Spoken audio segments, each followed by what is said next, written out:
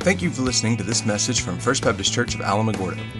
More information about First Baptist Church can be found at www.fbcalamo.com. All right. Well, this morning is going to be really simple. We're just going to take a look at the gospel. So if you have a Bible, go with me to John chapter 3. That's where we'll spend a little bit of time this morning looking at a story of Jesus and a man named Nicodemus, who was a religious leader, but who had some questions for Jesus. And so maybe you're here this morning, and maybe you're just here this morning because your kid was getting a certificate for Vacation Bible School, or maybe you're in church for the first time in a long time this morning, and maybe you have some questions about Jesus, or not even really sure about what this whole church thing is all about. I'm not going to answer all of your questions this morning, but I do want to share just a little bit about who Jesus is and about how you can come to know him this morning. So in John chapter 3, we're going to read verses 1 through 16. You can remain seated, just follow along with me. It says, "There was a man from the Pharisees named Nicodemus, a ruler of the Jews. This man came to him," meaning Jesus, "at night, and said, 'Rabbi, we know that you are a teacher who has come from God, for no one could perform these signs you do unless God were with him.' Jesus replied, 'Truly I tell you, unless someone is born again, he cannot see the kingdom of God.' 'How can anyone be born when he is old?' Nicodemus asked him. 'Can he enter into his mother's womb a second time and be born?' Jesus answered, 'Truly I tell you, unless someone is born of water and the Spirit, he cannot enter the kingdom of God. Whatever is born of the flesh is flesh, and whatever is born of the Spirit is spirit. Do not be amazed that I told you that you must be born again. The wind blows where it pleases, and you hear its sound, but you don't know where it comes from or where it is going. So it is with everyone who's born of the Spirit.' 'How can these things be?' asked Nicodemus. Are you a teacher of Israel and don't know these things?" Jesus replied. "Truly I tell you, we speak what we know and we testify to what we have seen, but you do not accept our testimony. If I have told you about earthly things and you don't believe, how will you believe if I tell you about heavenly things? No one has ascended into heaven except the one who descended from heaven, the Son of Man. And just as Moses was lifted up the snake in the wilderness, so the Son of Man must be lifted up, so that everyone who believes in him may have eternal life. For God loved the world in this way. He gave his one and only Son, so that everyone who believes in him will not perish but have eternal life. For God did not send his Son into the world to condemn the world, but to save the world through him." Let's pray. Father, we thank you so much for this morning. As we've already said, we continue to thank you for each and every one of the boys and girls who were here this week during Vacation Bible School, as we learned what it means to be rescued by Jesus. We thank you for the opportunity to minister to them this week. And I pray this morning you would touch our hearts and touch our minds with your word. We ask all these things in the precious name of Jesus. Amen. Now, as you heard a few moments ago, each night this week we learned about how Jesus rescues us. We talked about things like when we do wrong, Jesus rescues. Maybe when we're scared, Jesus rescues.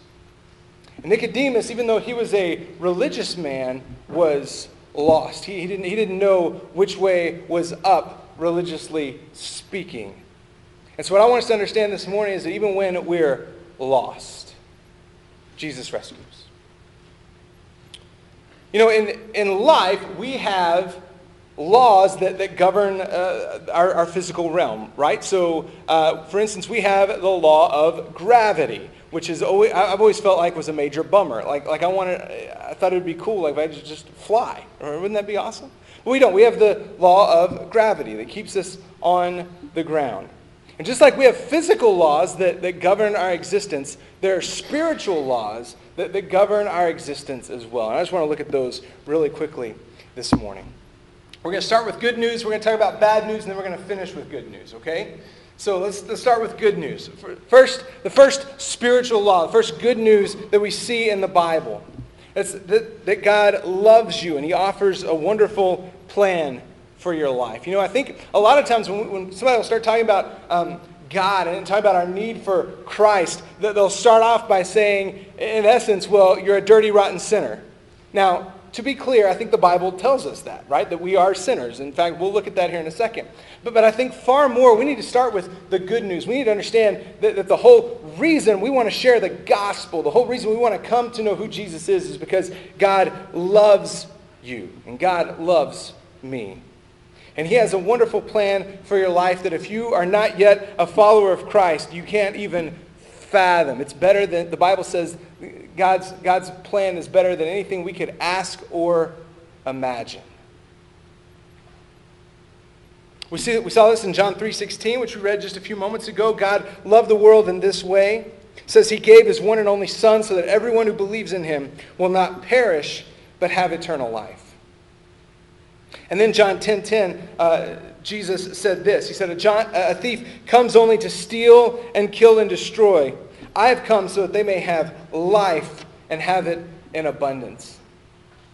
You know, maybe you're here this morning and you have this picture of God that says he wants to ruin your life. That in order to become a follower of Christ, it would mean that everything fun in your life would have to stop. Can I just tell you that's a lie, I believe, from the pit of hell? Because the Bible makes it very clear that Jesus has a life for you that you can't even imagine. He says, I've come so that they may have life and have it in abundance. In Christ is real life. So if that's the case then, if God loves us and he offers a wonderful plan for our life, what prevents us from knowing God? What prevents us from experiencing that life? And this is where the bad news comes in. See, the second spiritual law is that man is sinful and separated from God. So to sin, that's a word that came out of archery.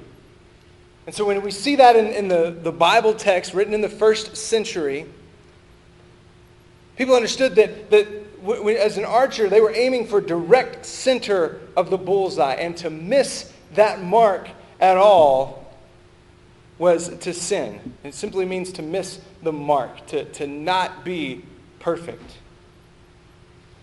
And so because we're separated from God, we cannot know his love. We can't know him personally or experience his love. And the Bible makes clear that everyone who's ever lived, except for Jesus Christ himself, so that's you and that's me, is sinful. And the Bible says, Romans 3:23, for all have sinned and fall short of the glory of God. See, in the beginning, in the book of Genesis in the Bible, we're told that man was created to have fellowship with God. But because of his own stubborn self-will, he chose to go his own way, his independent way, and that fellowship with God was broken. Because early on, the first humans, our first parents, Adam and Eve, decided that they knew better than God, and they decided to follow their own way. And this rebellion is an evidence of what the Bible calls sin. And that sin leads to separation from God. We see that in Romans 6:23. It's for the wages, what sin earns is death. Not just physical death, although that is a consequence that we see in Genesis, but spiritual death, this separation from God. In the Bible, it tells us that the penalty for this death, or the result of this death, is a place called hell, which is eternal separation from God. This little diagram illustrates it a little bit. We have holy God, and we are sinful men and women. And no matter how much good we do, we cannot attain, we can't reach holy God. In fact, the Bible in the Old Testament, in the book of Isaiah, would say that all of our righteous deeds, all the best things that you've ever done on your best day are as filthy rags in the eyes of holy God. Now, you might be here and you might be saying, well, I'm better than most people I know. And I have two things to say to that. First of all, pride is a sin that's mentioned in the Bible as well. Secondly, the standard is not other people. The standard is holy God. The standard is not other people. The standard of our lives is almighty, holy, perfect, righteous God.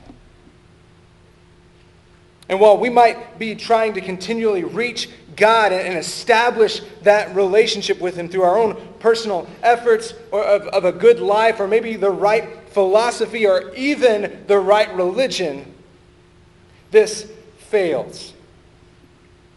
That's where the third law comes in that we're going to talk about. Jesus Christ is God's only provision for man's sin. Through Him alone, we can know God personally and experience God's love. Because here's what the Bible says. We just talked about how the wages of sin is death. The Bible makes clear that Christ died the death that we deserve. Romans 5:8, but God proves His own love for us in that while we were still sinners, Christ died for us.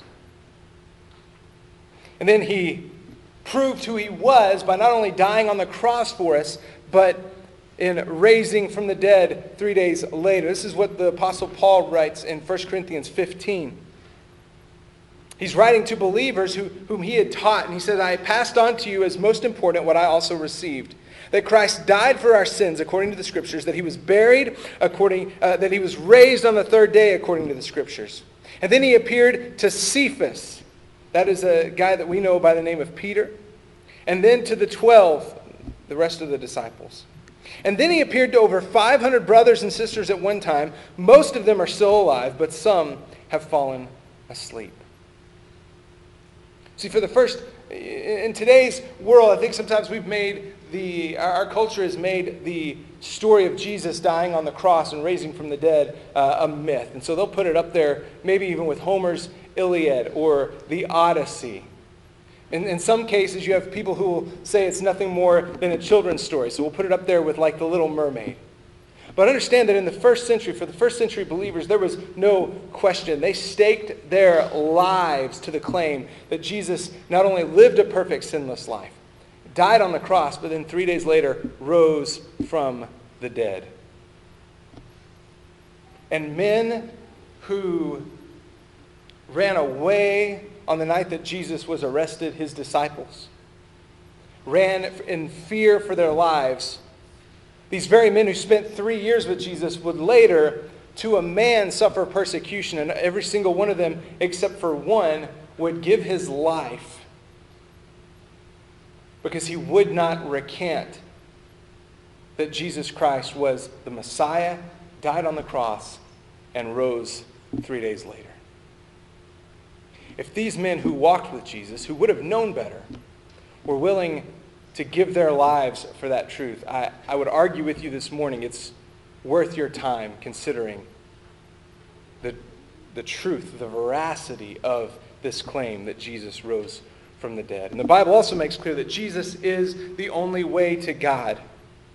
Jesus told them, I'm the way, the truth, and the life. No one comes to the Father except through me. Now, I'm going to say something that's very non-politically correct, okay? This means that if Jesus is the only way, this means that Buddha is not. That Muhammad is not. Jesus alone. And let me explain why. This diagram will show what I mean. A while ago we saw that we were separated from holy God and we are sinful men, and we can't bridge that gap. Every other world religion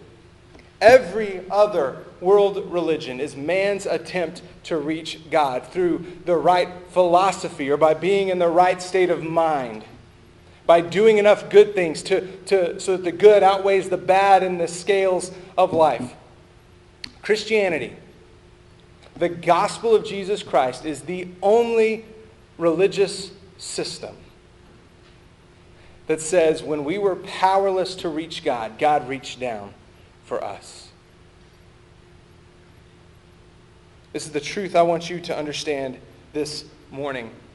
When you and I were powerless to bridge this gulf, God sent Jesus to die on the cross in our place to pay the penalty for our sins. Now, here's the last law. So you can agree with all this. You can say, okay, yes, I believe that God has a good and perfect plan for my life. I believe that I'm a sinner. I believe I'm in need of a Savior.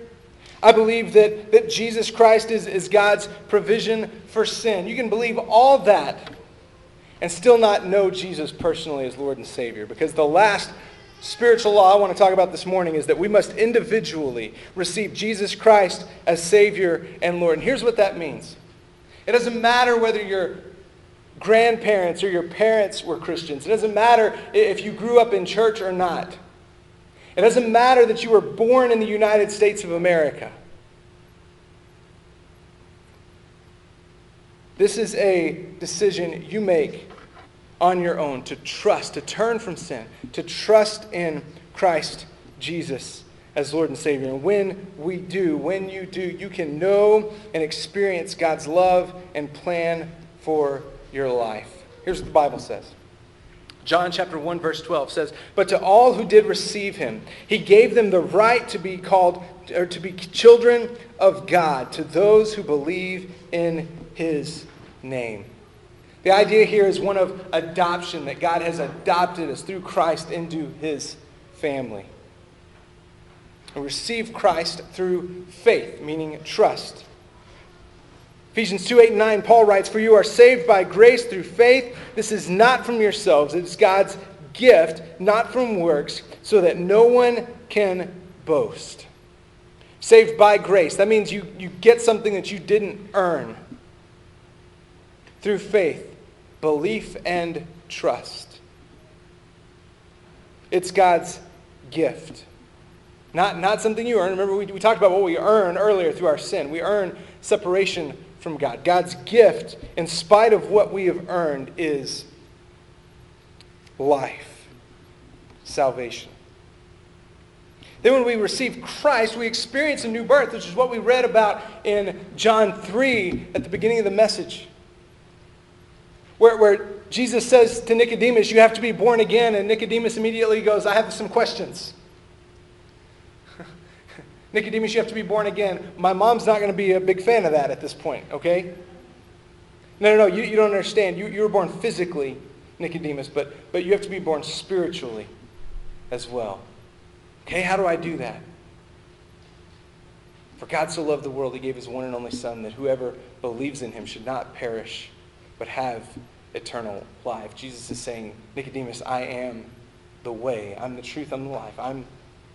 If you want to know what it means to have real life, you can trust in me. So maybe you're here this morning and you would wonder how I do that. Maybe this is interesting to you. Maybe the Lord is stirring your heart. And this is what the Bible says about how we come to know Christ. It says, if you confess with your mouth Jesus is Lord and believe in your heart that God raised him from the dead, you will be saved. One believes with the heart, resulting in righteousness, and one confesses with the mouth, resulting in salvation. See, receiving Christ involves turning to God from yourself and trusting Christ to come into our lives to forgive us of our sins and to make us what he wants us to be. See, just to agree in your mind, just to agree on an intellectual level that yes, Jesus Christ is the Son of God and he died on the cross for our sins is not enough. And nor is it enough to have an emotional experience. When I was in the youth ministry, we called that the Thursday night youth camp experience, where everyone cried and everyone swore they were going to be best friends for the rest of their lives. And then a month later, school started, and all that they had forgotten all that. I've seen lots of emotional experiences that were about a millimeter deep. That's not what we're talking about here. We're talking about a trust in Christ. We receive Jesus Christ by faith as an act of the will. Now, if you were here 2 weeks ago when DJ taught, these circles will seem familiar to you, but the Bible tells us about two people.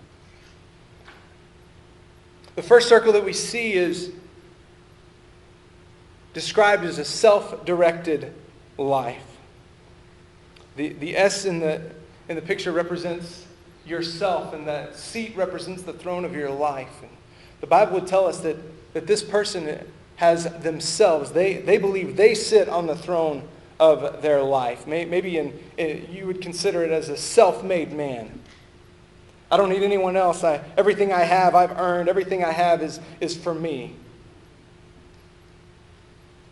The Bible would say that this is the way you view your life. You've not trusted in Christ as Lord and Savior, because the Bible would have a very different picture for a follower of Christ. And that's the next picture of a Christ-directed life.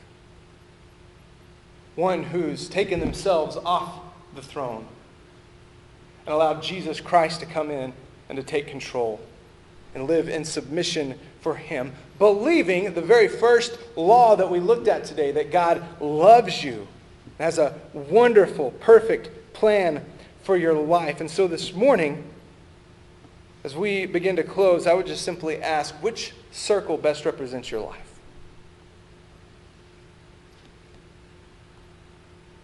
Are you trying to take control of your life? Are you trying to sit in that driver's seat? Or have you surrendered everything to Christ Jesus? Saying, I want you to come in. I want to surrender to your headship. The Bible would use a word we call lordship. We surrender to Jesus as the Lord, which simply means boss. Come and take over my life. A follow-up question to that would not just simply be which circle best represents your life, but which circle would you like to have represent your life? So if you would say, hey, I'm sitting in the driver's seat here, my follow-up question would be, how's that working for you? Life ever feel like it's out of control for you? Could that be because you're trying to run things yourself? Maybe you're here this morning, you'd say, I know that today's the day that I need to trust in Christ as Savior and Lord. I need to step off the throne of my life, and I need to live my life in submission to Him, Lord and Savior. If that's you, I have a real simple prayer that I've put up here. Let me make clear, there's no magic words. This is not like a magic formula or pixie dust or anything like that. This is just a model for you to be able to pray and ask Christ to come in and be the Savior of your life. And so here's what I want us to do. We don't do this real often here, but I would like us for every head to bow and every eye to close. And if you're here today, and you would say that I've been living life my own way.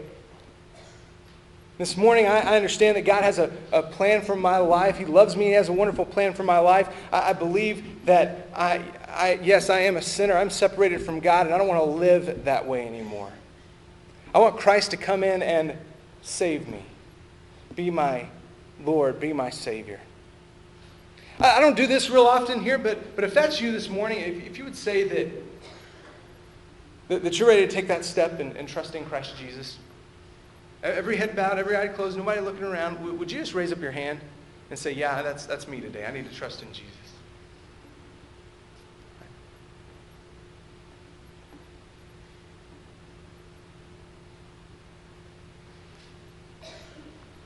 So if you said that, I'm going to ask you just to pray this along with me. Again, there's no magic words. This is just a prayer asking Jesus to be the Savior of your life.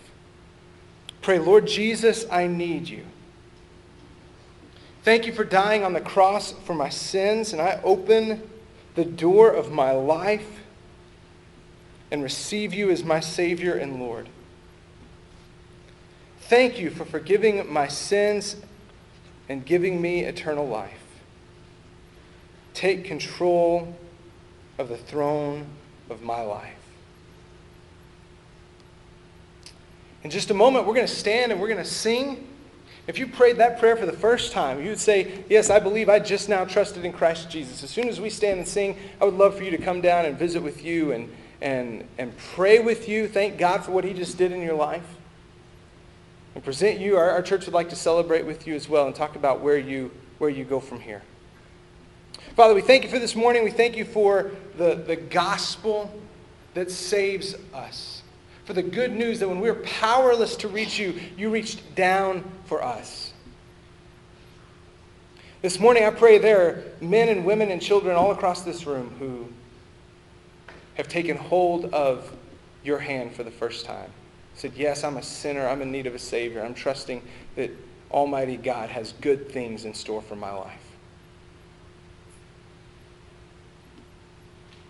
We ask that you'll move. We ask all these things in the precious name of Jesus. Amen. Thank you for listening to this message from First Baptist Church of Alamogordo. We are located at 1100 Michigan Avenue in Alamogordo, New Mexico.